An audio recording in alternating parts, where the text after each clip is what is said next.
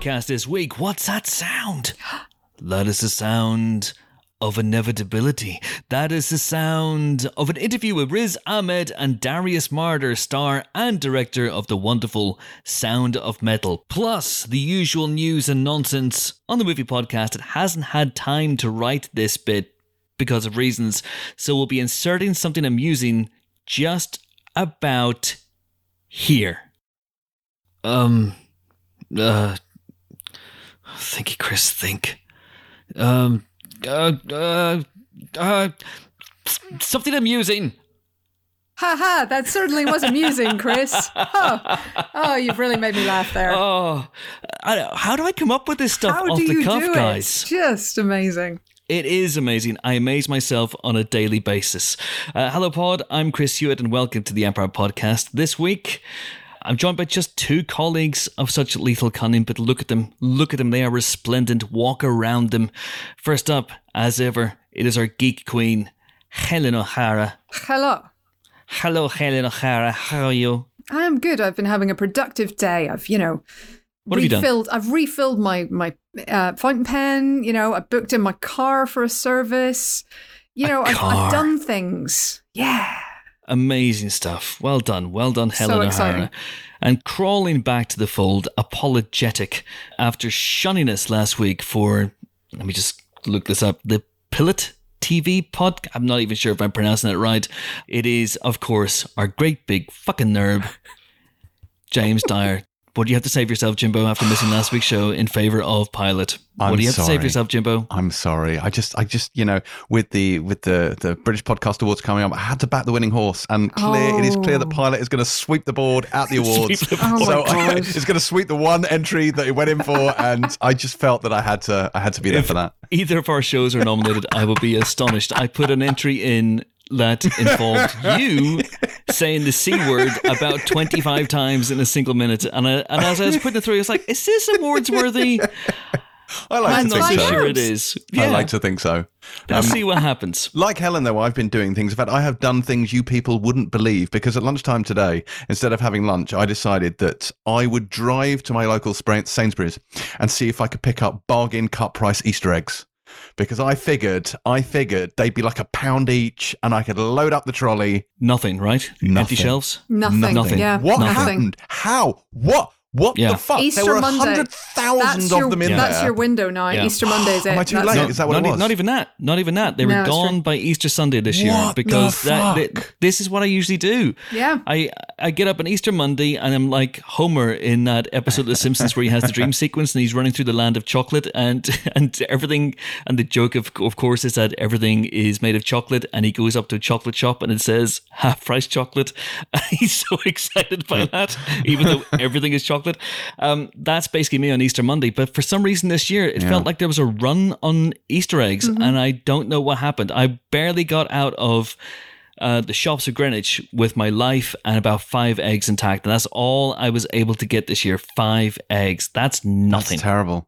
That's terrible. I mean, it's really upset me because my whole week was planned around this, and I thought I was being smart. I thought, do you know what? I'm going to go out. I'm not going to wait until the weekend. I'm going to go out on Thursday, and I'm going to get them early. And there was nothing. Not even a fucking cream egg. I mean, honestly, it was an absolute cream eggs waste. have gone. It's ridiculous. Mini eggs gone. No, it's forget about it. Yeah, it's mini eggs disgusting. are- It's disgusting. But one thing did come up. Yeah. Obviously, I wasn't on the podcast last week, and yet I know, apparently, and it was so much better as a result. I'm sure the tone was raised. But there was a number of people approached me on Twitter to mention that both you and I have the same freakish way of eating Easter eggs. You revealed it on Empire. I revealed it on Pilot. We recorded them simultaneously. There was no, coordination here, but we are both refrigerators and subsequent smashers. We're both smashers. Yeah. Egg smashers. Not flag smashers. No, not Egg flag smashers. smashers. Yeah. I'm an egg smasher. I love it. Yeah, And me too. I have one left. I have a big old crispy M&M's egg. And last night I smashed my orange Smarties egg. See, both of those are shit eggs. Well, like, why? They're not shit eggs because the orange Smarties egg, I didn't realize this, Jimbo, is the chocolate is orange. I didn't realize that. I knew that you got 2 packs of orange Smarties, which are the best Smarties. I mean, that's just unequivocal. I will not accept debate about this. And you also get a huge big egg that is made of orange chocolate, which again is the best chocolate. So it's all good. No, but no. No. You would have loved to smash. You would have loved to smash because I did the thing. I raised it high above my workbench. And you dropped it. I dropped it down. It smashed. It's the best smash I've ever done in my entire life. I wish I'd been filming this because one half of the egg crumbled, Jimbo. And the other half perfectly intact. The other half remained intact. And the one half crumbled and was contained within the shell of the other half. It's the dream. I've never done that before. It's the dream. What is wrong with you people? Oh, it's amazing stuff. That said, orange chocolate is the devil's excrement. Anyone who doesn't have a Cadbury's egg, there's something fucking wrong with them. Like, genuinely. Hey, there's a middle ground here. Orange chocolate is good, but it's no Cadbury's egg. Like, a Cadbury's egg is where the egg is at. I mean, and I you know me, I like my posh chocolate. I'm not like yous. I like my posh chocolate. I will have a Hotel Chocolat extra thick egg. Thanks very much. Oh. I know. Oh, Couldn't honestly, make me eat I'll it. tell you. Oh, no, it's so good. Yeah, they come in different flavours as well. You get the two halves are different flavours. Yes, but they're all variants of arse flavouring, and No, that's they're not really what I They're look for super in delicious. chocolate. Anyway, my point being, you can like orange chocolate and also Cadbury's.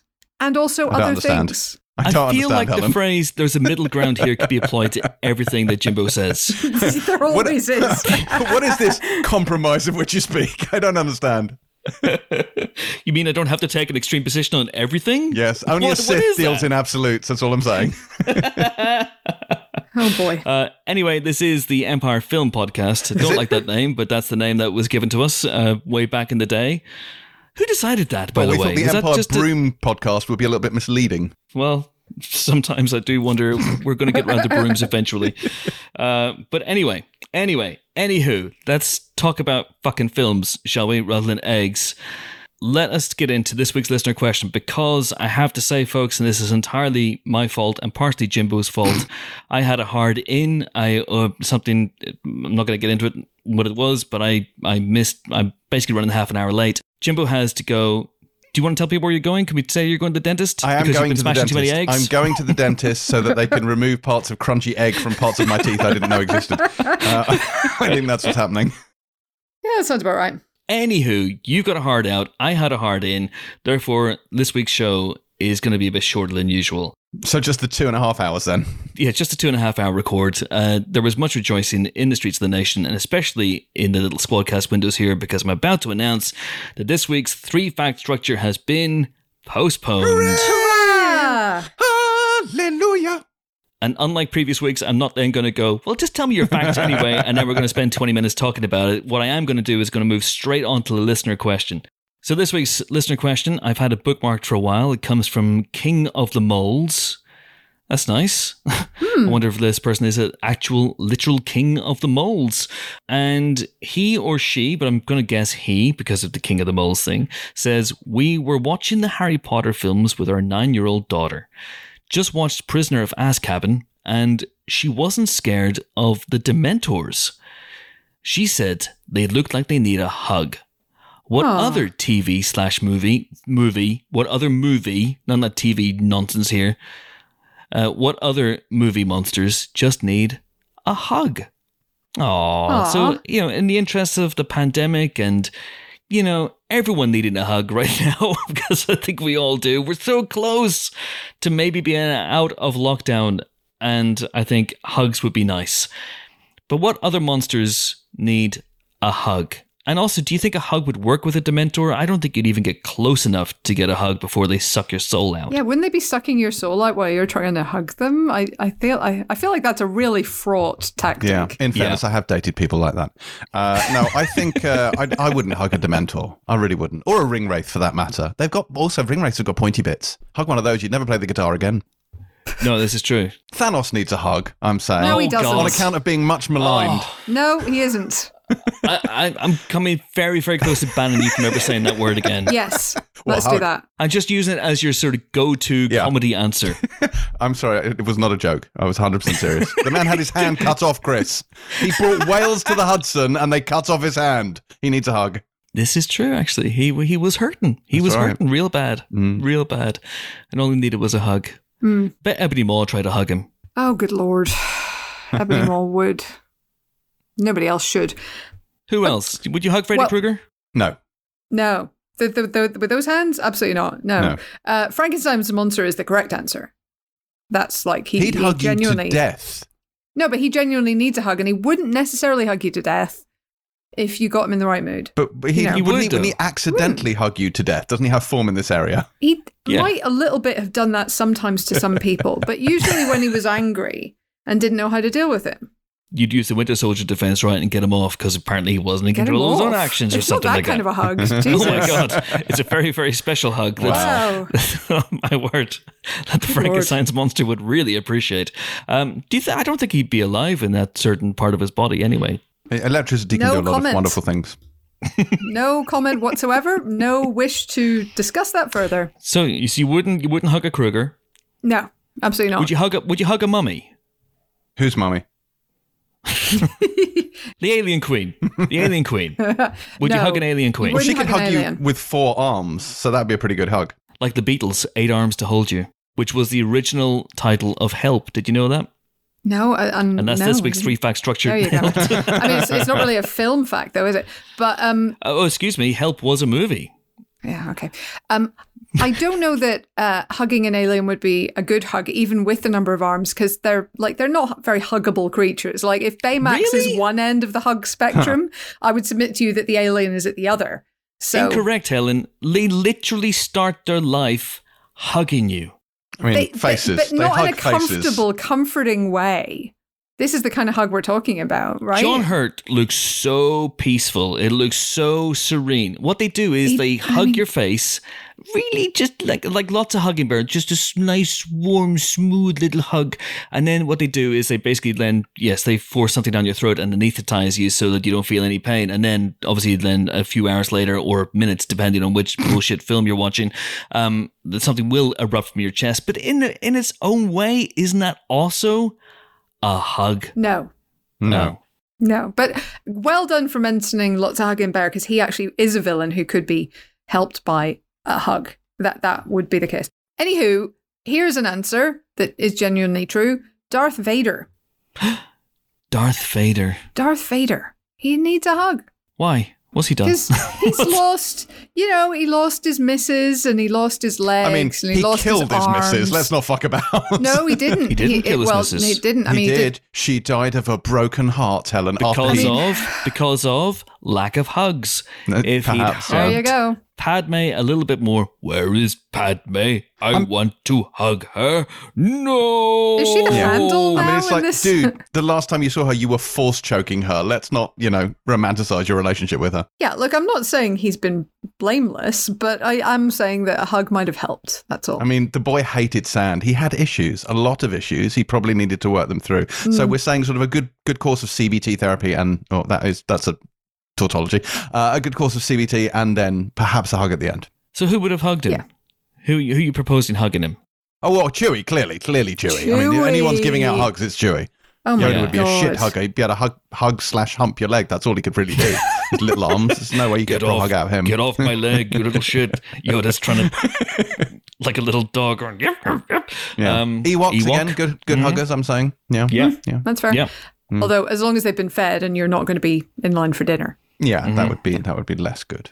So you think that there's something in the redemptive power of a hug, that a hug can put a bad guy or a monster, because we're basically talking about bad guys here at the moment. We're not talking about monsters. You couldn't hug, for example, a kraken. You couldn't hug a sarlacc. But you're saying that, like a Hannibal Lecter, for example, that all he needs is a hug, like a Dr. No, like a Blofeld. All that was missing from their lives was a big old hug. Wasn't this literally the story with Dr. Evil? Dr. Evil. That he really just needed a hug. So, there are monsters that can be defeated that way. But I think you really want to be trying it with the misunderstood, like King Kong. King Kong needs a hug. But who's going to hug King Kong? Look, Godzilla, I mean... Clearly.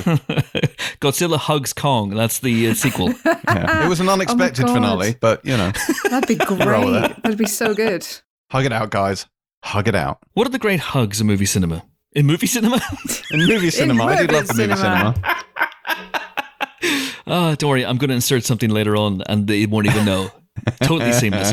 What are the great hugs in movie cinema history? Ooh. Let's turn it on its head. Okay, it's obviously Steve and Bucky in Wakanda. That's one. That's my go-to gif for hugging. Why do I get the sense that if you had a VHS of that, the lines would be on the screen? I don't know what you mean. It's a GIF. It's a gift of a GIF. It's the gift that keeps on gifting. Of course it is. What a great big hugs. Han and Chewie. That's a great hug, isn't it? Oh, Yes. yeah. Great. So good. Yes, in Jedi.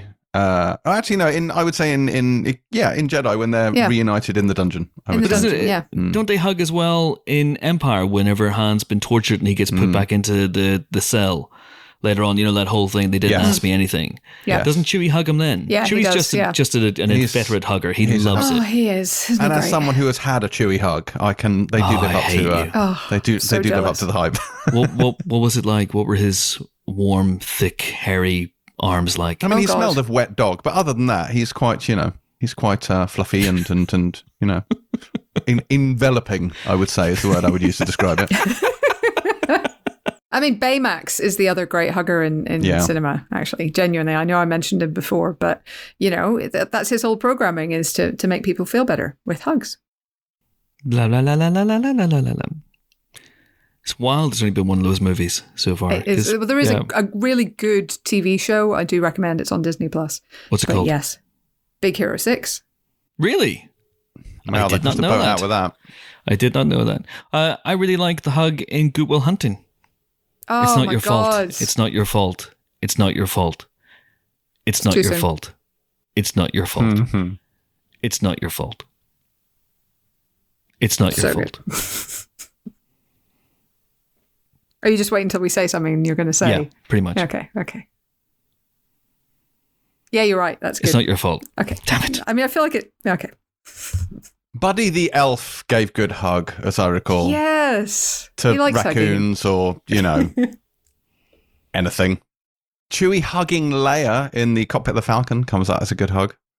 There's a gif of it here on repeat. It looks like a pretty decent one. What about Michael and Fredo? Godfather Part 2. Different type of hug. Fredo. You broke my heart. I know. Yeah. The kiss of condemnation as well. Oh, my word. And what about Frodo? From Fredo to Frodo. Frodo must be hugging. Oh, yeah. Frodo and Sam. Yeah, that's a good one. Are they always hugging? They must be always hugging, right? Always They're hugging. little hobbits. Every day they're hugging. Yeah. Lots of hugging.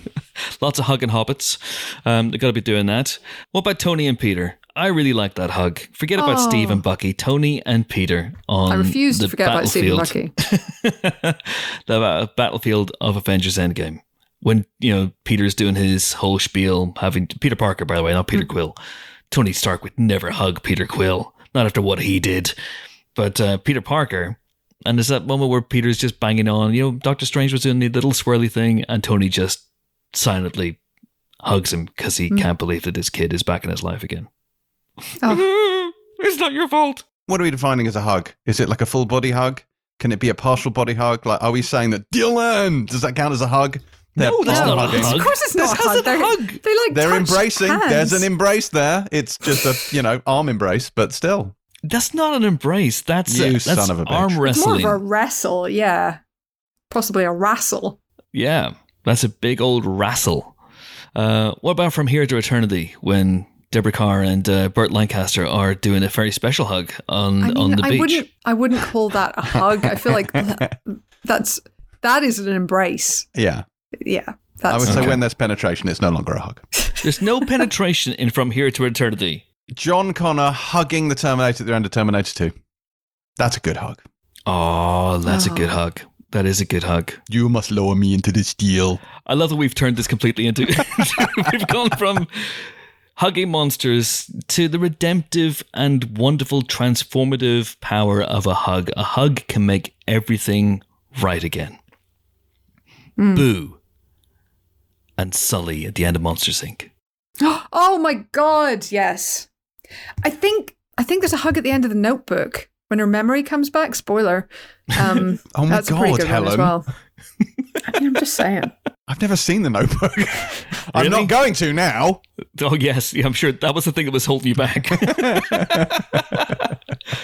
There's tons and tons and tons of hugs, but I think the best hug in movie cinema history has to be, without a shadow of a doubt, and Helen, I think you'll agree with me in this one, Hugh Jackman.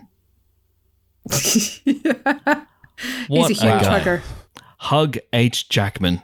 That guy is just, whether it's in X-Men or his true masterpiece, Kate and Leopold, he's just a hug in human form. Wouldn't you agree?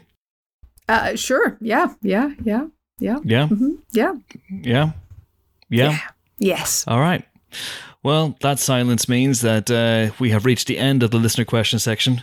Hope we answered some of your question at King of the Molds to your satisfaction. If you want to have your question read out on the Empire Podcast, and get in touch with me on Twitter.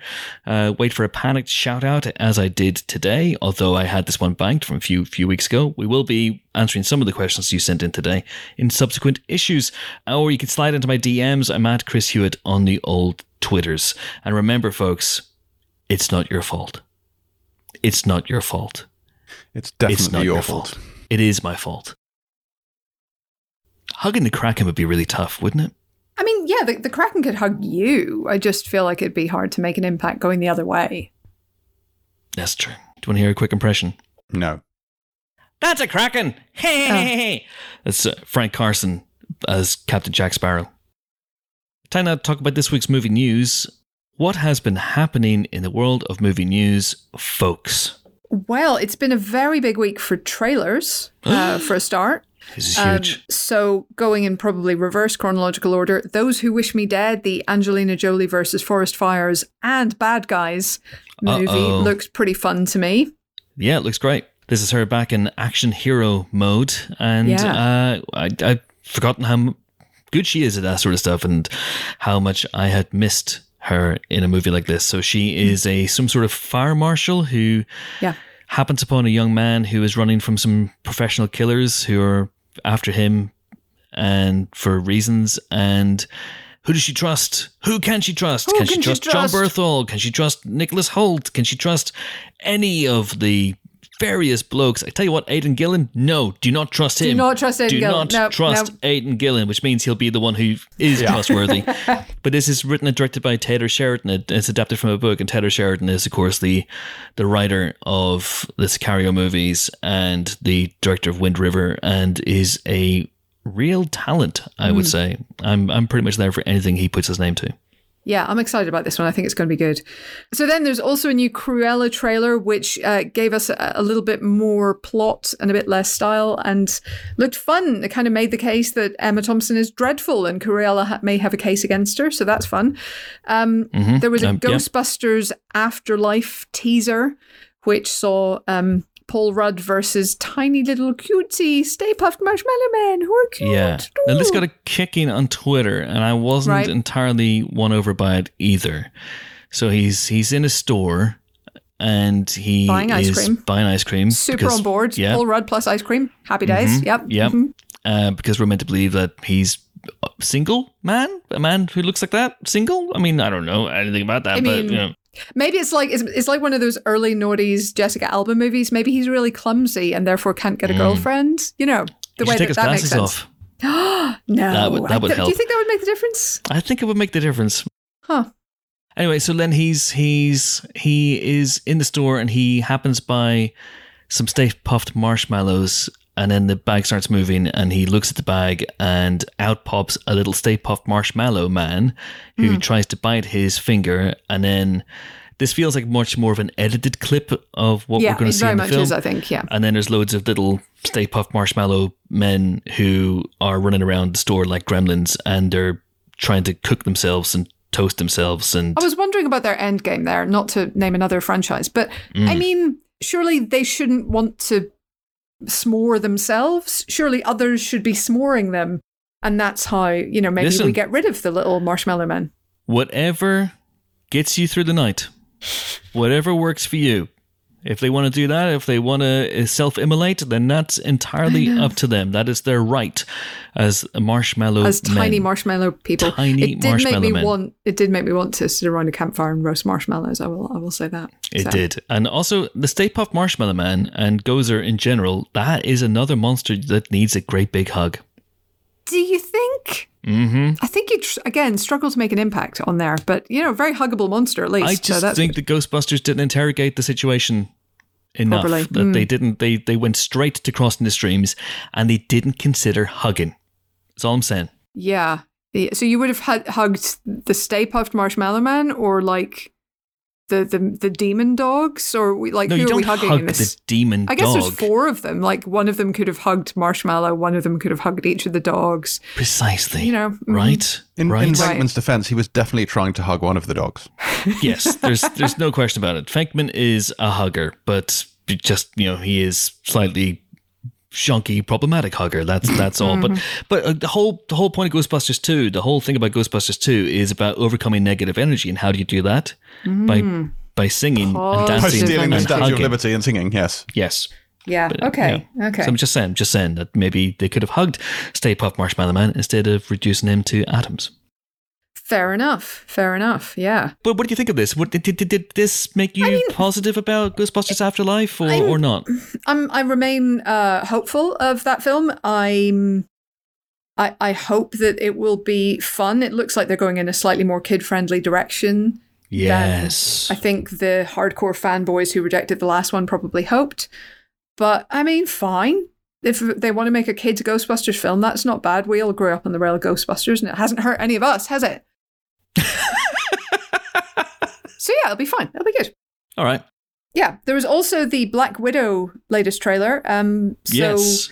My favorite thing in this is none of the images. It's not any of the new snippets of dialogue. We get a tiny bit more from Yelena, Florence Pugh's character. My favorite thing is that they did a sort of Russian choral version of the Avengers theme, which very much amused me and which I'm extremely here for. So, I remain as excited as I was about that film, to be honest. Well, we shall save our rendition of that for the spoiler specials, I think. I know, right? We're just going to have to learn to speak Russian, guys. Get Duolingo on the case. Other language courses are available. Yes. It does feel a little bit like they've gone with the trailer for this. Hey, you guys like the Avengers? Remember Black Widow? Because this was meant to come out a year ago, and I do wonder if they feel that maybe it's falling through the cracks a little bit with everybody going nuts about WandaVision, perhaps less so about Falcon and Winter Soldier, getting nuts again about Loki, and then focusing on all the other stuff that's coming out, whether it's Shang-Chi or Eternals or Spider-Man, Doctor Strange, all that stuff. And I wonder if they're going, Black Widow may be falling through the cracks a little bit. Hey, stick the Avengers theme on it, and we'll position it as Avengers 8.3. It's like, it's an Avengers movie, folks. Look, I'm totally here for that, to be perfectly honest. Yeah, whatever absolutely. works, whatever it takes. Whatever it takes. Indeed. I haven't mentioned probably the most talked about trailer of the week, which is Space Jam: A New Legacy. Which, I mean, it's a trailer for a Space Jam movie. So LeBron James goes through a mysterious portal and finds... What? New co-part owner of Liverpool Football Club, LeBron James, so I will not have any criticism of him or Space Jam to A New Legacy on this podcast. I mean, it's literally our job, Chris. I don't know how we deal with that. You're absolutely right. You've called me on it. I'm going to remain impartial. Please talk more about the Space Jam 2 A New Legacy trailer. Sure. So LeBron and his son, who's played by Cedric Joe, are trapped in a digital space by an evil AI who's played by Don Cheadle. Brilliant. And the only way to get home is to lead the Looney Tunes gang to victory. Loved it. Wow. In a game of basketball. Cried that bit. So good. So good. Right. So, wow, you're really sold on this. And yes, they're up against very overpowered digital champions, and it ends up for some reason with like all of the WB characters who ever were appearing to watch the game. Groundbreaking. Really? Groundbreaking in his visionariness. Droogs from A Clockwork Orange are really in a kids movie now? You see, you could say that's problematic from one point of view, but I see it as LeBron is pushing the boundaries of cinema and what cinema can do, and what and he's kind of forgiving the Droogs and going, yes, they were in that movie and they did some bad shit, but now they're in a more kids friendly, better movie that's going to win all the Oscars because LeBron James is brilliant. Well, I mean, you certainly have a take, so far be it from me to in any way question that take. Yeah. But this is a film that's happening. I think we can all agree the most egregious thing about Space Jam: A New Legacy is that if you now go to spacejam.com, you get the Space Jam: A New Legacy website and not the 1996 Space Jam website, which has been there for 25 years. It's like an artifact of the history of the internet, and these fuckers have replaced it with a all singing, all dancing 2021 version. Did they not put it aside? Like, genuinely? Funny you should say this, Helen, but if you go to the all singing, all dancing website, this could be my fact. And then if you... No, it can't. You've said it now.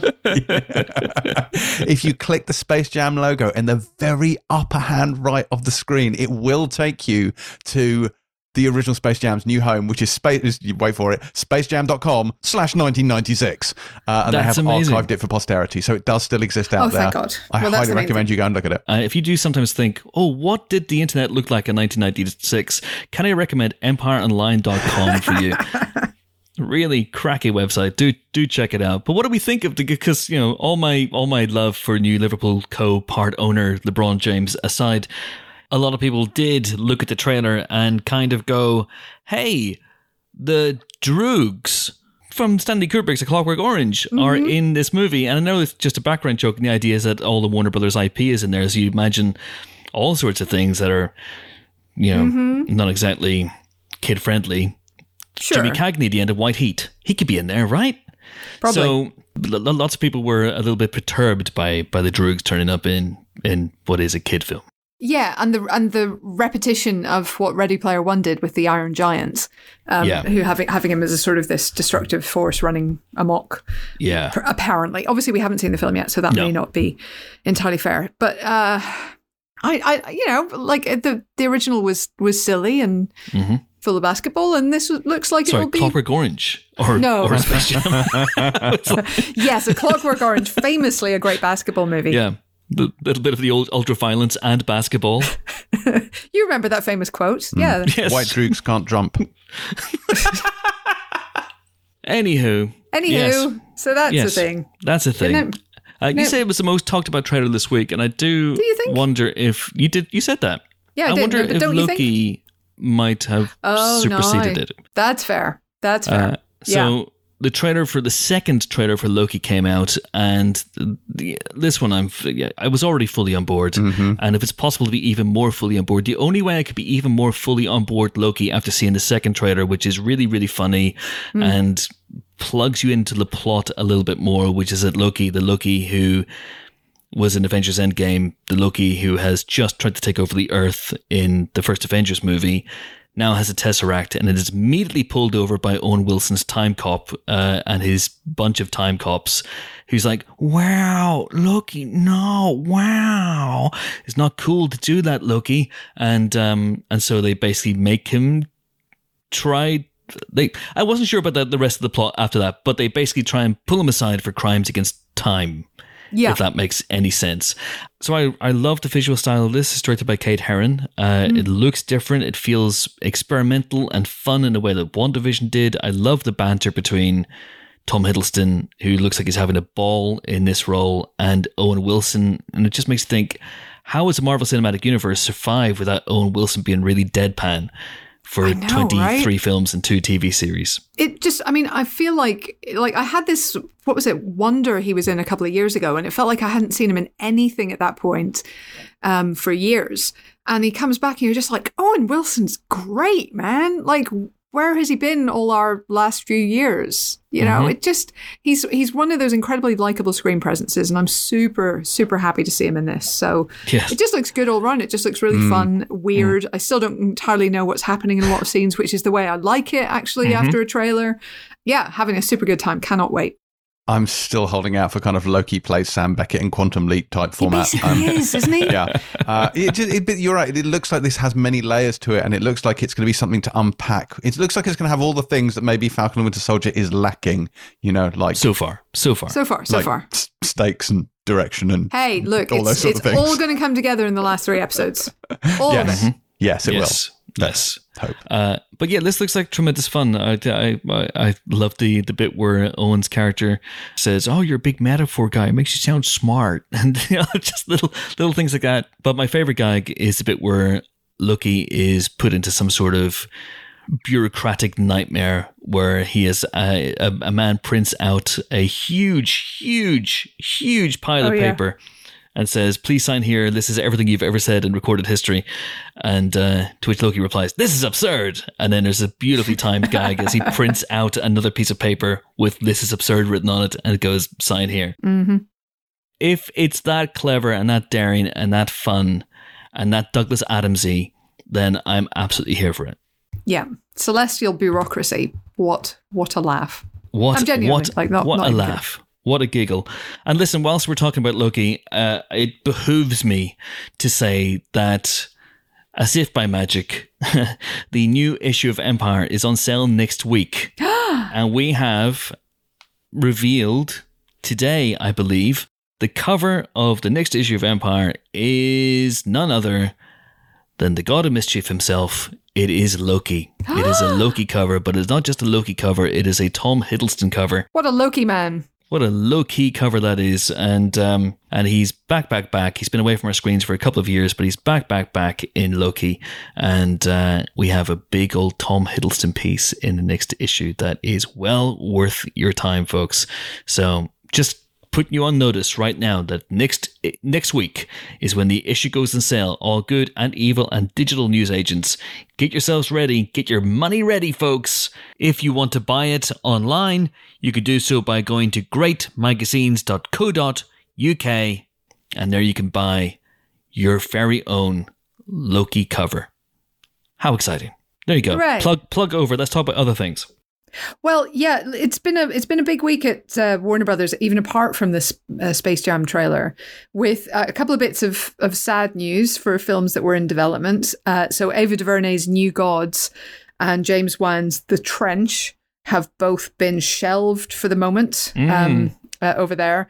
New Gods, the news came, so Ava DuVernay has for several weeks now been getting people going on at her, frankly, about casting Ray Porter, who played Darkseid in the Snyder Cut, to play the same character in her movie. She was avoiding the topic, of course. Ray Porter, to his credit, asked the fans to stop harassing her. And of course, it turns out that there was a good reason for her being quiet on the subject, which is that this project has now been shelved, which is a shame. So it could come back, and Warner Brothers have stressed that if it does, these will be the people who are involved again. It's nothing against them, but they're not going with those stories. And they are planning, apparently, to have more of these interconnected films, which will have TV spin-off shows from their films going ahead. So we're going to have a John Cena-led spin-off series called Peacemaker from the Suicide Squad. We're going to have a Gotham Police Department show spinning off from the Batman, because God knows we know nothing about them. So, but these two appear to have fallen by the wayside, which is a shame because they sounded weird and bizarre and very, very different to anything else that we had right now. Yeah. I kind of thought this was becoming the DCEU's thing, that it wasn't pursuing the joined up franchise thinking of the MCU, that it was very much beginning to plow its own furrow, which was it wasn't worried about continuity or a collective. It was, hey, filmmaker, do you want to make your weird fucking film about evil beasties that live in the ocean? Yes, I do, actually. Thank you very much indeed. Or, the Jack Kirby, mad Jack Kirby creations of the New Gods. Do you want to do that, Ava DuVernay? Yes, I do. And I do wonder if maybe they're beginning to head back in the other direction again. Nothing wrong with that if it results in belting films. Yeah. Very, very here for the Suicide Squad and the Batman and Aquaman 2 and all that stuff that's coming up over the next year and a half or so. But yeah, I thought that they would have had the freedom to allow filmmakers to pursue this stuff. Apparently not. So the Batman will be in an alternate universe, that is Earth 2, but the Earth Flash will be Earth number 2. Oh, Not to be confused with the TV show Earth 2 from the early 90s featuring Clancy Brown. Thanks, James. I mean, that doesn't sell it at all to anyone, I don't think. Really? I mean, I love Clancy Brown. Wow. I love Clancy Brown. He's great, but... Didn't see him in Earth 2, though, did you? No, I don't think anyone did, James. Anyway, but yeah, they are, as you've talked about in the past, Chris, setting up the Flash as their sort of multiverse establishing, clarifying film for this new phase. Mm-hmm. So, hey ho, so it goes. Onward and upward. onward and upward. This week also saw, obviously, a lot of chat about Ray Fisher's revelations about his treatment during Justice League, and the upsetting news that we could have had Regé Jean Page earlier, in that he was up for a major role in Krypton and was turned down. So that was sad. Krypton, the Superman / the prequel type thing. Yeah, the Superman prequel. He was going to play Superman's grandfather. It did, yeah. But you know why nobody watched it? Because Regé Jean Page wasn't in it? I mean, Bridgerton worked, so it kind of makes sense. Blimey O'Reilly. Couple of last things before we get into the movie reviews. So it seems that Sly Stallone confirmed this week that he's not going to be in Creed 3. How does that make you feel? I'm not as invested as you, Chris, so I just want to check, are you okay? You know what? I'm okay. Okay, good. I'm okay. At a certain point, this franchise has to learn to cope without Rocky Balboa. Mm-hmm. And I also think that he got a really lovely send-off in Creed 2. Mm-hmm. Like, he could have done it. He could have just become a Jedi ghost and just faded away. It was such a nice little send-off for him. And part of me does wonder how, Adonis Creed is going to cope without Rock in his life, but it's a nice opportunity to plow some new dramatic ground, I would say, especially for Michael B. Jordan, who's going to be directing as well. Yeah. I think, this gives Jordan a chance to try out on his own and gives him a chance to shine. Like, he's really charismatic in that role. And I'm interested to see what he does without Rocky there to guide him. So, I'm fascinated by what Creed 3 is going to be. I really am. Such good films. It's unexpectedly good films. Like, when Creed was announced, I was a bit meh. I went to see it, thought it would be a bit meh, and fuck me, but they are really good. Yeah. Yeah, really, really, really good. Love those movies. So a third one, yes, I'm totally here for that. Anything else that's happened? I see that Amazon has snapped up the rights for the Tomorrow War, which is a big old Chris Pratt-led action sci-fi pick that's going to be out later in the summer. But I have to say, I was really, really heartened this week to find an email in my inbox. Usually I'm not happy about getting emails. It usually means work. But and I guess it means work in this case as well. But we got an email, a lot of us did, from Universal outlining their return to theatrical strategy for the rest of the year. Because it does seem that the success of Godzilla vs. Kong, which opened this week and made around about $300 million at the worldwide box office, including a big old chunk of change in the States, has given studios the confidence to finally embrace the theatrical experience again. And so Universal sent out a big list of release dates for all their movies coming up over the next few months, including things like obviously No Time to Die and Edgar Wright's Last Night in Soho and Kenneth Branagh's Belfast, but also things like Freaky, the long-awaited Freaky, which is going to be out in June. I recorded an interview for that in October, I believe it was, I of last year. In October. Really? Yes. So there's loads of great stuff coming out, and I'm just really, really glad that hopefully we're getting very, very close to being on the other side of this thing. Because bear in mind that as we record, we are... Well, by the time this goes out, we'll be sort of 3 days away from outdoor cinemas and drive-ins opening, and then just over a month away from actual indoor cinemas opening. So Monday the 17th is the date. Not all of the chains At the moment, yes, it is obviously a movable feast, but at the moment it is the 17th, and not all chains have announced that they are opening on the 17th, but I know Cinehouse as we're now calling them. Picture World. Cineworld / Picture House are definitely opening on the 17th. Odeon have films listed for the 21st, so if they don't open on the 17th, they'll definitely be open by the 21st. So it is looking like we will be going back to cinemas, and I am very excited about it. Obviously, there'll be a few different chains. I think a lot of chains are going cash-free and contactless, and they're encouraging people to book online as well for their safety. Masks and social distancing will be in effect, so people don't need to worry about contracting a deadly virus when they're there to watch a film. But that does mean the closure of the pick and mix super spreader bars as well. So, I mean, they I give feel it like and they take it away. I mean, Strawberry Cable is part of my movie process, Helen, but sure. My process. My process involves eating Strawberry Cable. Yes. We. I just do want to mention a couple of more pieces of casting news. First of all, that Salma Hayek has joined the Gucci film, the House of Gucci film that Ridley Scott's making, which has an incredible looking cast. And if you see the paparazzi shots from the set, the 70s fashion is off the charts. She, of course, joins Lady Gaga and Adam Driver as the central pair there. And I also want to mention, for anyone who read young adult literature, as it wasn't then called, in the 80s. The fact that Benny Safdie is joining Are You There, God? It's Me, Margaret, which is really, really exciting for a number of reasons. First of all, it's being directed and adapted by Kelly Fremon Craig, who made Edge of 17, which was bloody brilliant. Mm-hmm. And secondly, it has a really, really strong cast all around. Abby Ryder Fortson from Ant-Man is playing Margaret, with Rachel McAdams as her mum, and then Safdie as her dad, and Kathy Bates as her grandmother. And it's all about a young girl basically trying to figure out her way through adolescence, puberty, crushes, periods, boys, all of it. So it's a really important book for a huge number of generations of women at this point. Judy Blume book, bloody fantastic. So this is exciting. This is good news.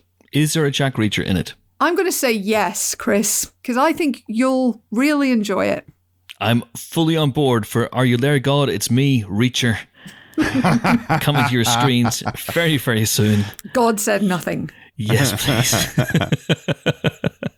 God wouldn't stand a chance in that fight, and we both know it. Very, very quickly.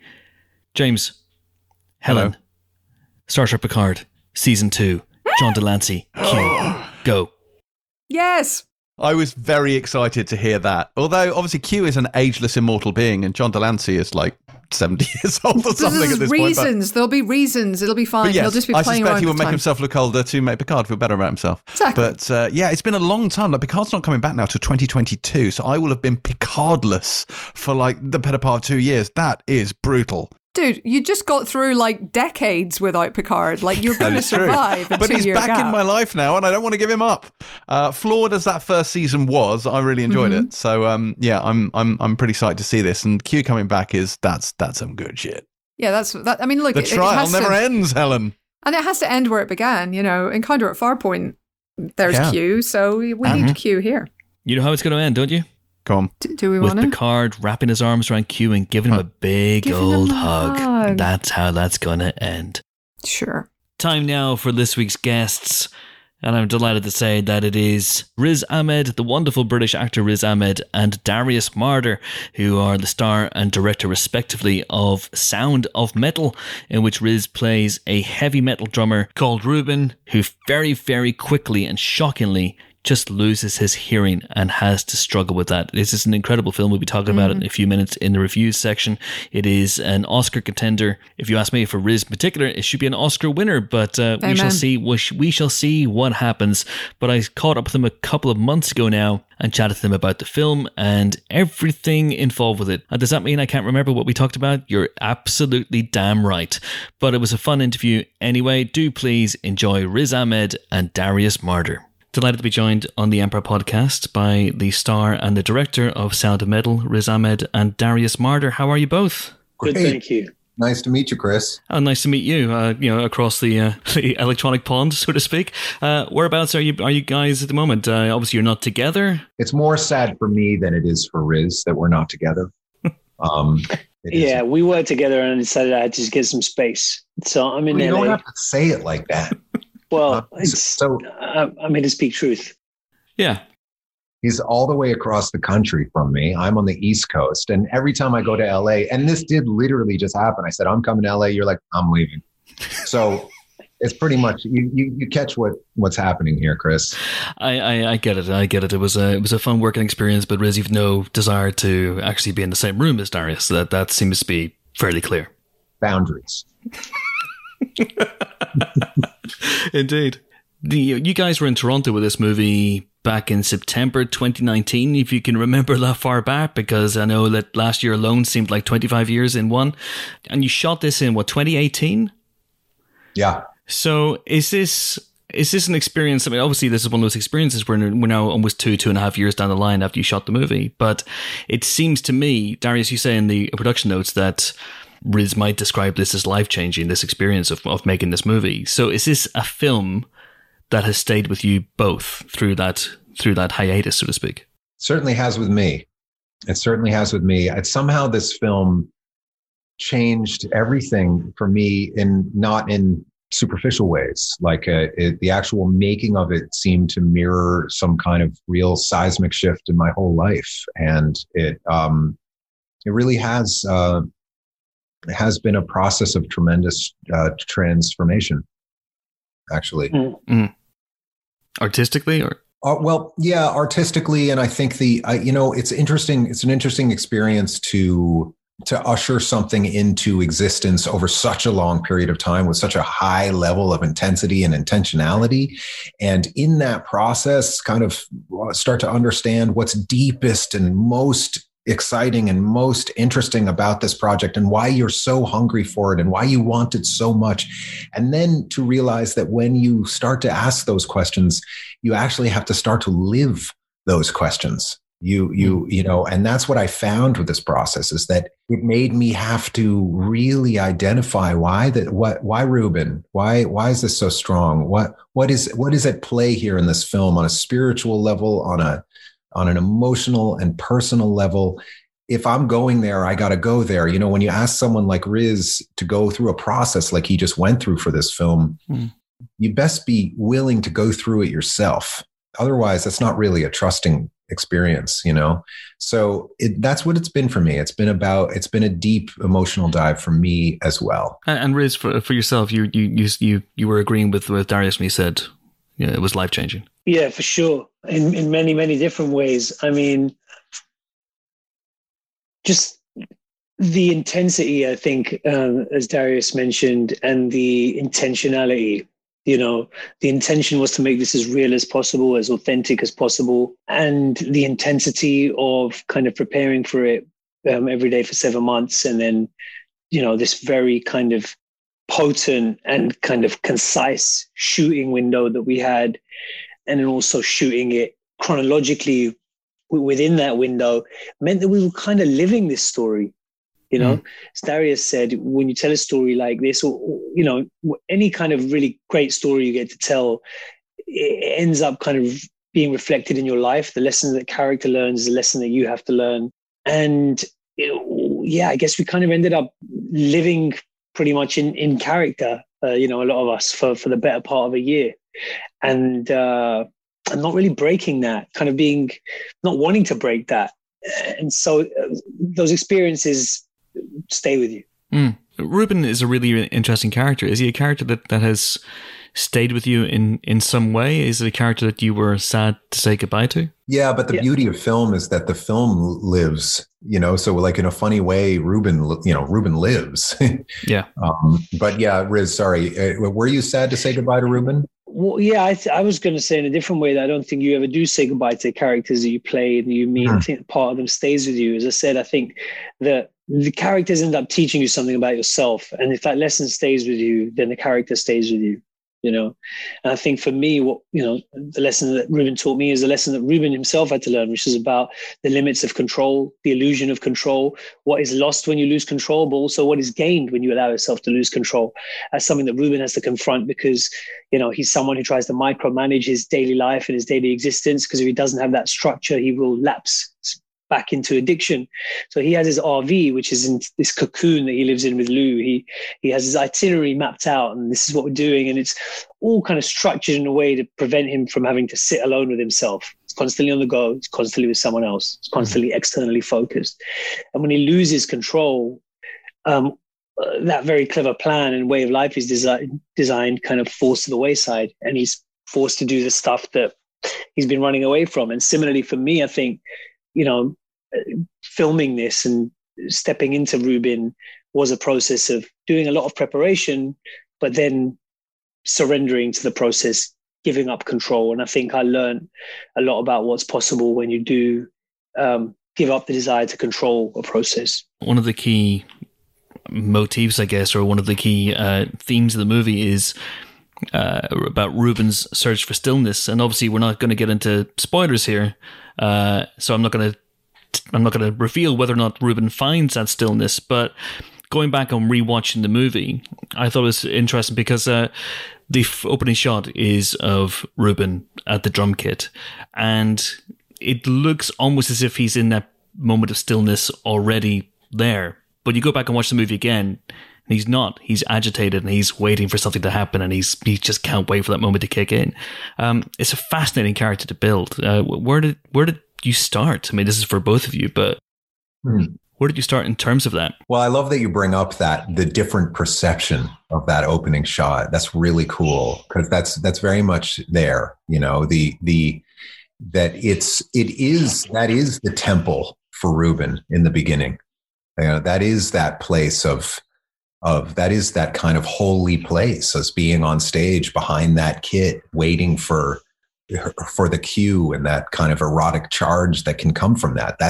That's everything. But then you realize that, you know, as you watch the movie, that monster lurking in the movie really isn't deafness at all, but is there in that first frame. Mm-hmm. And so I think that's a wonderful observation. That this character, you know, I was just talking to my brother about it. I mean, it's so many years in the making. It goes back. The character of Reuben really goes back about 9 years in terms of the actual putting it to paper. But what it took to find that character was such a wonderful creative kind of dive. And it's just super personal, ultimately. It's very personal to both me and my brother. And we really, first of all, we just love Reuben. You know, I still get so upset when people say that Reuben's not likable in any way. I just love that guy. Yeah, people do. Just recently, didn't that happen, Riz? Someone said something about they didn't. I erased that from my memory immediately. The moment it happened, I also erased that person from my phone book. I want their names. I want these people's we'll never heads. Speak their name. Reuben's flawed, but he's someone that, you know, I really feel deeply, and his desire to take care of the world, to take care of everything but himself, and to really take care of everything even in spite of himself. And that is a character I know in myself. I think it's a character. What's fascinating thing about Reuben is how many people along this ride that I worked with had Reuben inside of them. So many people that worked on this movie had Reuben inside of them. And I just found that really powerful as we made this film. And certainly, and it honestly, we wrote hundreds and hundreds and hundreds of pages of development to get Reuben and his language and his fascinations and fixations to such an extent that I remember when we were setting up the Airstream, and we were talking about the gear in the Airstream, and that the gear was slightly wrong. My brother was having a complete meltdown. Like, that's not Reuben if he has that gear. If he has that compressor, that's not Reuben. Reuben wouldn't have that compressor. I mean, we are geeking out on Reuben. And my next movie should be called Geeking Out on Reuben. Anyway, Riz, how about you? It's interesting because I think drums are his therapy, his catharsis, the place where he can be most expressive and most vulnerable. So if you have that taken away from you, then there is this kind of volcanic eruption inside that doesn't have a place to kind of go. I think that it's interesting because when you've got a brilliant script, which you did with this project, and you've got an amazing director, which is really evident to anyone who sees the film, and every scene is a kind of microcosm of the entire story. And I think that's true of really every scene in this film, but never truer than in that opening sequence, you know, where you kind of, you understand that kind of need and desperation he has to connect and to find purpose and to find catharsis in the safe space of performance, which is safe because it is a performance. It's not, it's him, but it's not him. It's a shield. Yeah, absolutely. So I don't know. It was interesting. It was just like, I think after, you know, doing all that preparation and kind of living in the character for the better part of a year, by the time we got to that gig, and, you know, Olivia's so amazing to work with. We had so many band rehearsals by that time, but when we got on stage, a lot of those dynamics, they just found us, you know. It wasn't a process of, oh, let's try it this way. Now let's try it. We'll tweak it this way or that way. It was like, we're going to start this really intense process, and then we're going to surrender to it. And whatever comes out of that is right. And it did feel right. And it's really interesting as well in the terms of the, I'm going to try and say this word, and I always fuck it up, specificity. I did it. There you go. I did it. I always mess it up also. I can't believe I said it first time. That's amazing. I always get that word right. Oh, really? Yeah. I thought you might. Somehow I thought you might. But it's such a specific character in terms of, you know, his look, his mannerisms, and Riz, you're coming in, you have the 7 months of preparation, but you have a director here who has had Ruben walking around in his head for the best part of a decade. So how did the two of you work in terms of, you know, the finer details about Ruben, the tattoos, the look, and his approach to life? Did you ever? It was just a lot of discussion. It was a lot of discussion, and again, it was about welcoming in things that presented themselves during that journey of preparation. And one of the people that really presented themselves to us as a kind of spirit guide was Sean Powell, who's a drummer from the band Surfboard. Darius introduced me to him, and a lot of his tattoos are Ruben's tattoos. And Darius and I would talk about what tattoos mean and where they are and why and how they might have got there and what point of his life, and so how faded they would be. And, you know, the blonde hair, I guess, was an interesting opportunity for Ruben to try and remold himself. You know, he's someone who's trying to control his environment, control his life, control how the world sees him and who he is. And so if he can customize his body and his hair and his, you know, even though we see him topless and, you know, shirtless at the start of the movie, in a way, he's got the most amount of armor on at that time. And so, yeah, I guess Ruben is someone who is trying to construct a particular version of who he is, and then try and cling on to that idea of who he is throughout a lot of the film when we meet him, for sure. And so because Ruben's engaged in that, we were also engaged in that process, if that makes sense. There was like nothing about Ruben's life was by accident in a way. Yeah. And so we had to have that kind of detailed discussion around all those choices that the character would have made. And Darius, did Riz do anything that made you see Ruben through fresh eyes? Oh, yeah. I mean, one of the things about this process is that it's very meta on a lot of levels. I mean, I this is pretty much where I live as a director, which is to say the energy of my own expansiveness and acceptedness is very much a part of Riz's ability to be accepted and be seen. And so when you give a character to an actor, you're giving that character to that actor. You're not controlling the character through an actor. And when you start to do that, it turns into a shit sandwich. It has to be a mutual trusting process. So that means trusting in your actor's instincts. That means also working internally, you know, on myself and recognizing those instincts to control. And when that can actually extinguish life and extinguish impulse. So as much as it is kind of a real ushering, you know, Riz as much as possible into his own impulses, it's also giving away something and allowing for something bigger. You know, I always say in filmmaking in general, if it's as small as I am, we're in trouble. You know, I want it to be so much bigger than me.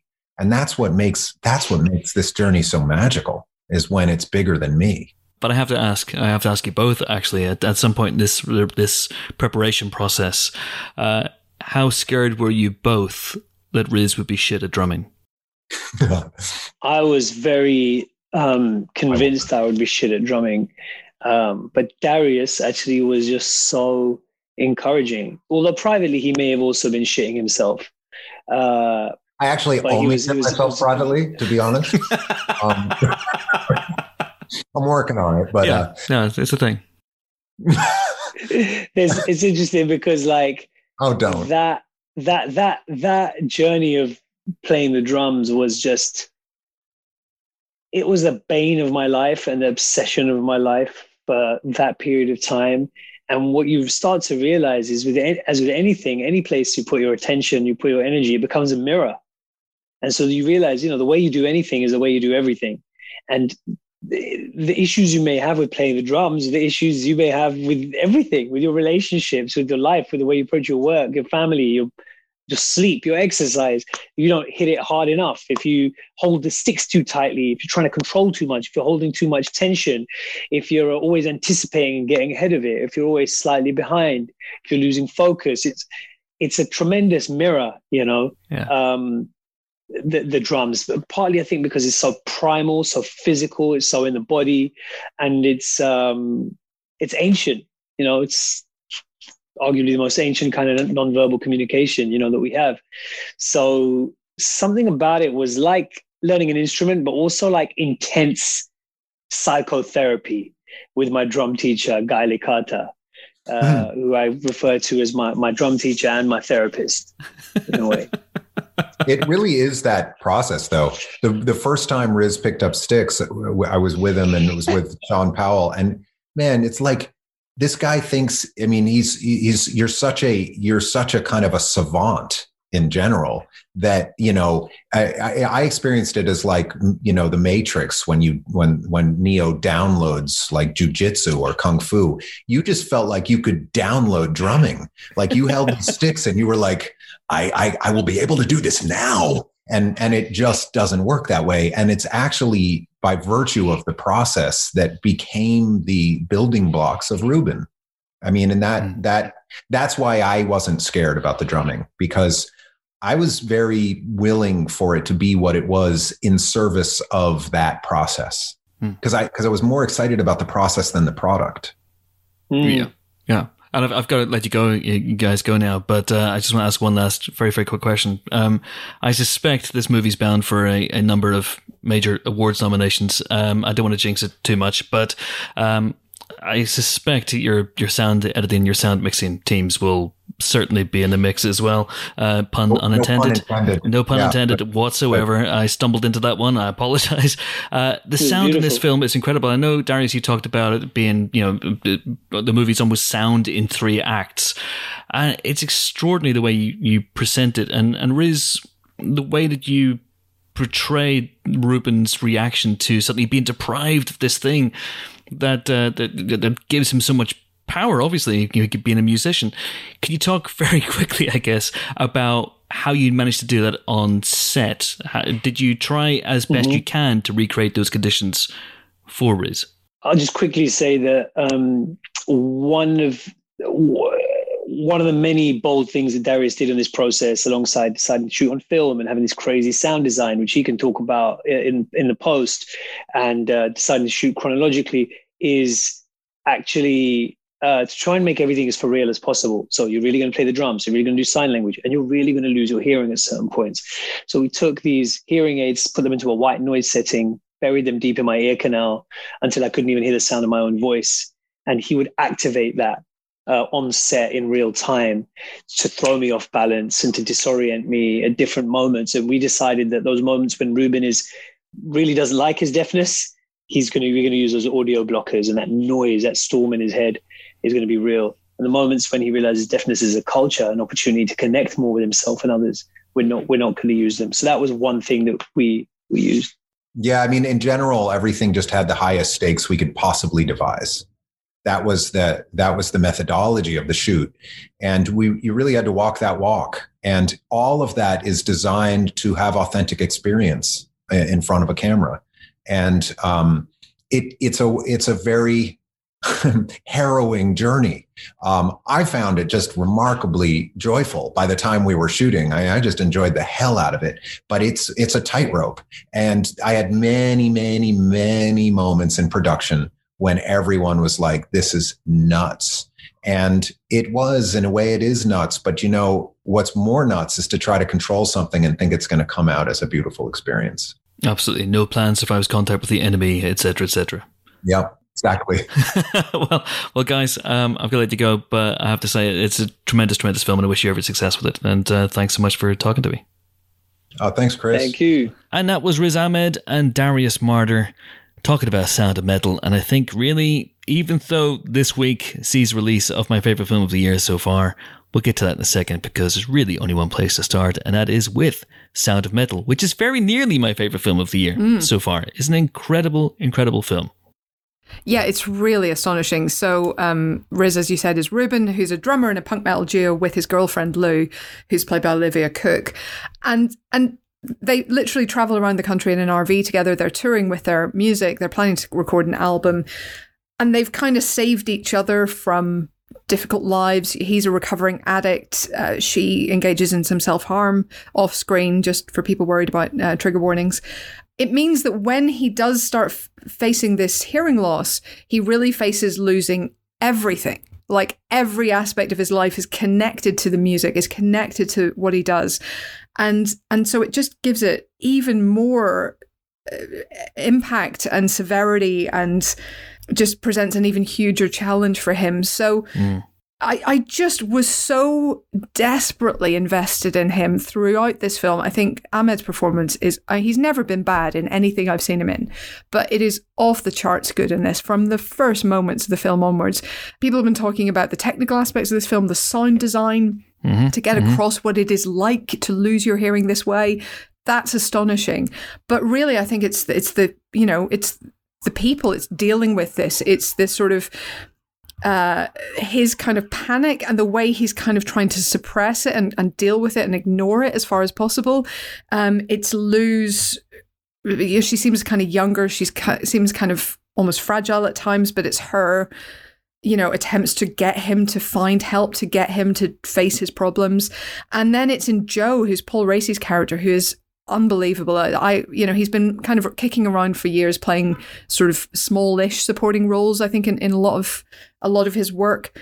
But this has gotten him a huge amount of attention, and it couldn't be more deserved. So he leads a community of deaf recovering addicts, and Ruben gets some help from them. And he's just an incredible character. He is tough and demanding at times, and can sometimes seem a little bit almost cultish, but there is such kindness and such compassion in what he does, and such belief that it just works, and he feels like an incredibly real character and a real person. So yeah, I mean, I was on board from minute one. I barely breathed until the end. I think it's phenomenal.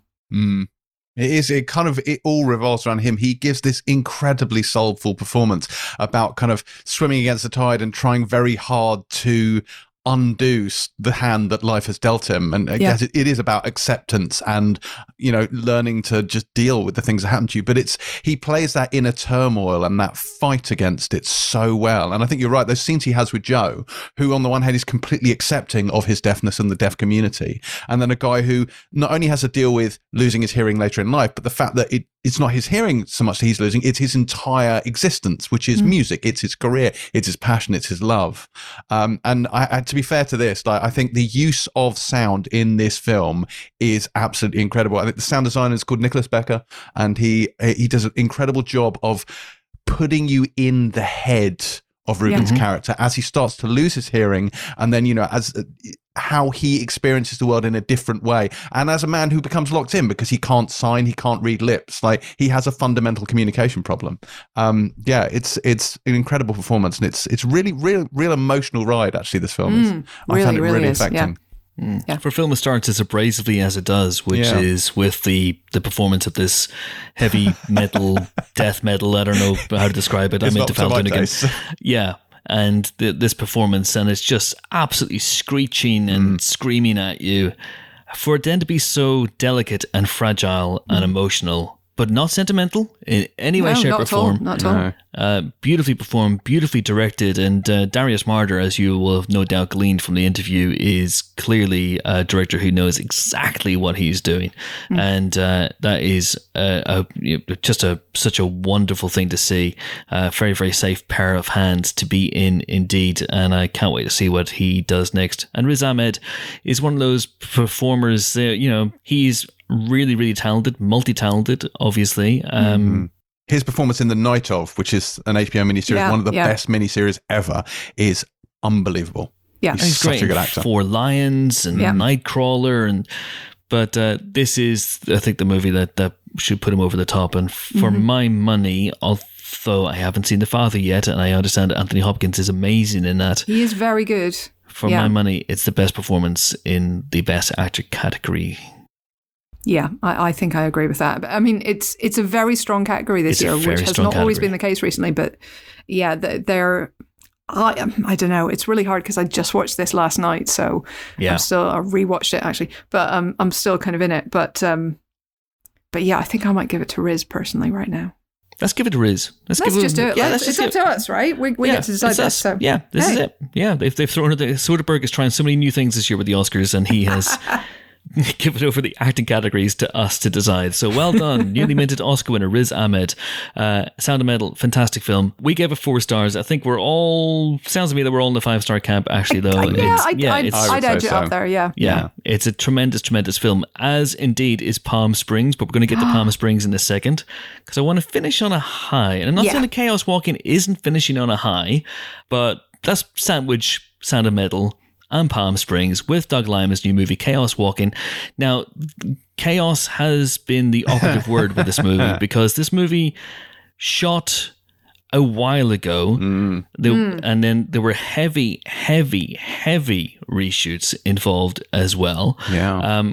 Which might indicate that this is going to be an incoherent mess. Is it so, Jimbo? And I should also point out, I'm going to recuse myself from reviewing this because this movie involves a Hewitt and I cannot comment on any Hewitt. Well, luckily he's not as big a bellend as you are. He is in fact a good Hewitt, played by Tom Holland. So yeah, this is the adaptation of Patrick Ness's YA series, or rather the first book I should say in the trilogy, The Knife of Never Letting Go. It takes place in a dystopian future where humanity has ruined the Earth, go figure, and fucked off to colonize outer space. So in the year, I think it's 2257, we find ourselves... In the year 2257. Thank you. They're on this, the planet, the imaginatively named New World. Really pushed the boat out not there. Earth 2? No, not Earth 2. Clancy Brown is not in this film. Colonists have been living there for generations, and there are two things you should know about New World. And firstly, there is an indigenous alien species called the spackle. That is not a joke. And the second is that your thoughts on this planet are amplified outside your head in a phenomenon known as the noise. So everyone can hear what you're thinking at all times. Now, the noise only affects men, but that's kind of purely academic because in Prentice Town, where we meet Tom Holland's character, Todd Hewitt, no relation, there are no women at all. No women. What? That is until Daisy Ridley's Viola, a traveller from sort of like a second wave of colonists. She crash lands just outside Todd's farm and soon draws the interest of the evil town mayor, played by Mads Mikkelsen. Yes. But yeah, as you said, this has had a few directors and indeed writers attached over the years, including Charlie Kaufman at one point, and Robert Zemeckis to direct. And the reshoots, I think we were in 2019, they spent 15 million, I think, on extensive reshoots. Fede Alvarez stepped in to do it. So there was a lot going on here. It's not had a smooth pass to the screen. All of that kind of does not augur well for this at all. And it's had some brutal reviews in the States. However, this was not the car crash that I thought it would be, and I rather liked it. Yeah, admittedly, it's a YA sci-fi film, so kind of up my alley to begin with. But you are the YA MC. I am. It's true. YA MC. Oh God. But you know, like I liked it. Like I thought the premise was kind of compelling. I thought, you know, the fact they did it visually, like the thoughts manifest as sounds and images, this kind of miasma of sort of colours and lights and pictures that appear above the men's heads as they think. And there's inherent. Yeah, and there's inherent humour in a boy who's literally never clapped eyes on a girl before, having his every thought telegraphed.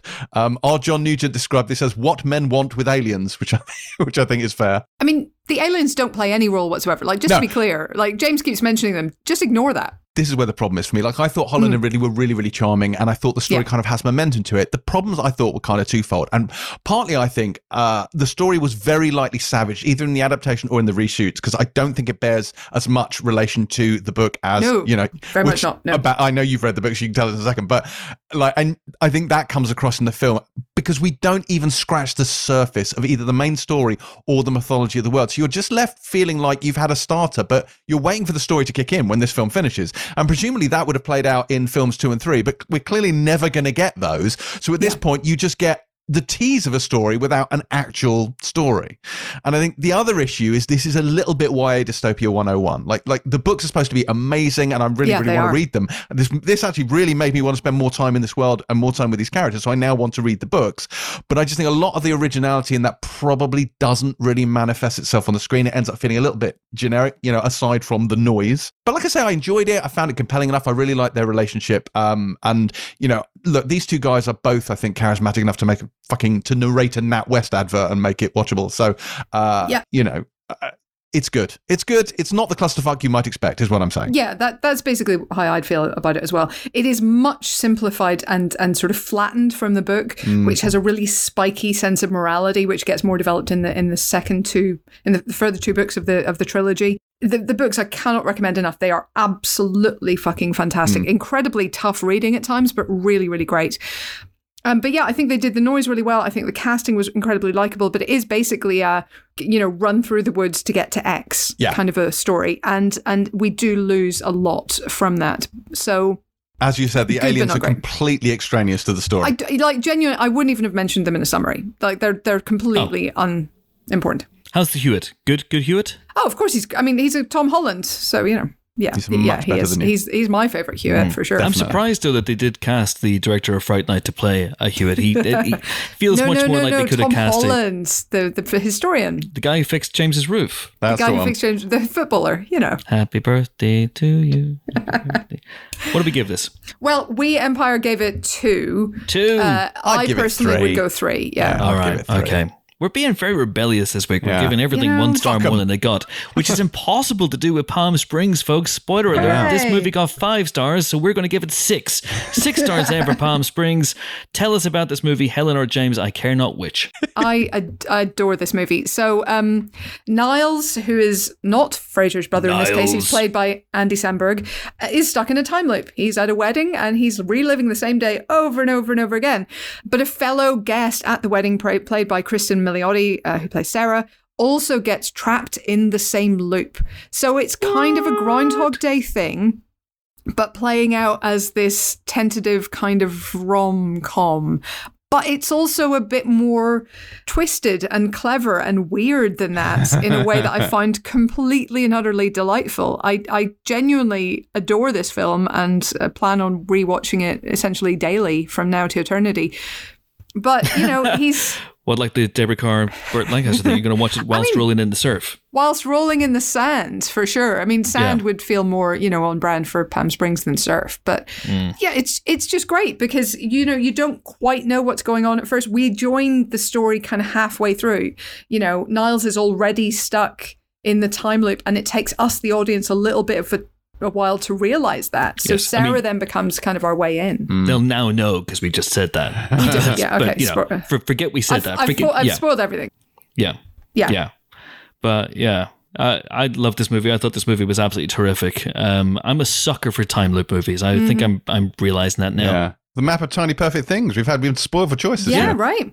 Yeah. And the Supernatural episode, Mystery Spot. You'd love it. The best of them all. Genuinely great. Anyway. Genuinely great. But even I laughed at this. And really? Wow. I was not expecting a lot. And I thought it was delightful and really funny. I thought they were both fantastic in it. And like I said, it's like Groundhog Day, but with teeth. Like it's got real bite to it. Yeah. And there's a real sense of so does Groundhog Day, in fairness.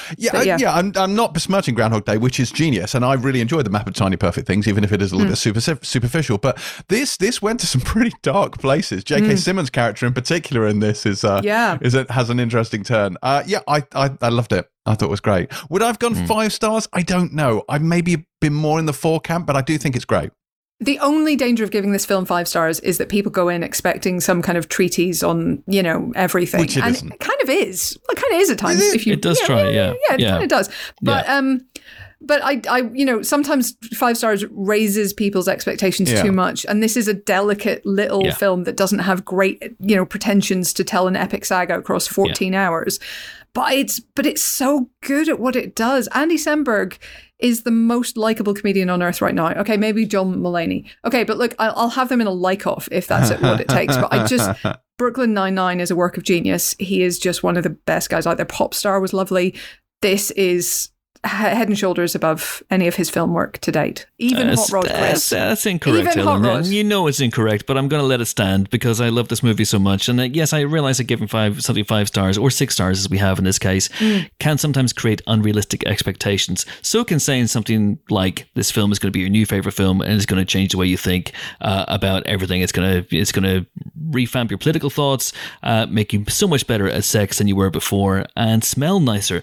But all those things are true of Palm Springs, which is a wonderful, wonderful film. It is unconventional. It is unpredictable. It is Groundhog Day's funnier, funkier, fresher, hipper, younger cousin. Steady. And I absolutely, I love it. I cannot wait for the hit West End musical that will then open on Broadway and then close very, very soon thereafter in about 10 years' time. It's #never forget. Never forget. Groundhog Day the musical, folks. Check it out. It will change your life, make you better politically, make you better at sex, and smell better as well. It's such a great musical. This is a wonderful, wonderful film. I think it's been unfairly overlooked in the Oscar race, I'll be honest with you. I think Krista Milioti should have been in Best Actress consideration because her character has to do loads of heavy lifting in this.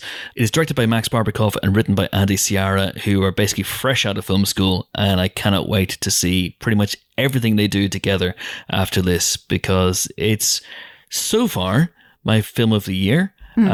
And in a week containing Sound of Metal, that is pretty damn high praise indeed. Yeah.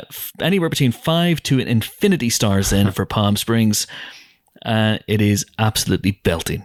Belting, folks. Next week, I know that this week we saw a couple of movies hit on Netflix, including Thunder Force, Run, and Concrete Cowboys. We will be discussing those in next week's show because that is it, folks. Because of James's hard out, that is it for this week's Empire podcast. Join us next week for more film-related fun. We'll be joined by... Holy shit. It's Oni Mahoney from Police Academy. Steve Guttenberg. Steve Ruddy Guttenberg will be on the Empire podcast. And just maybe, his dog Gracie too. You never know. But anyway, until then, until we meet again, until that auspicious occasion, it is goodbye from Squadcast name, Lord of the Palm Springs, Helen O'Hara. Toodaloo. It is goodbye from Sound of Dyer. Goodbye. James Dyer. Oh yes. It's goodbye from me, Chaos Podding. I'm off to hug the biggest monster of them all. Perhaps it will persuade him to mend his ways. I'm talking, of course, about James Dyer. You're not allowed. Yeah, stay away from me. Social distancing. It's not your fault. It's not your fault. It is his fault. It's not. It is his fault. It's totally his fault. Yeah. Thanks for listening. See you next week. Bye. It's not your fault.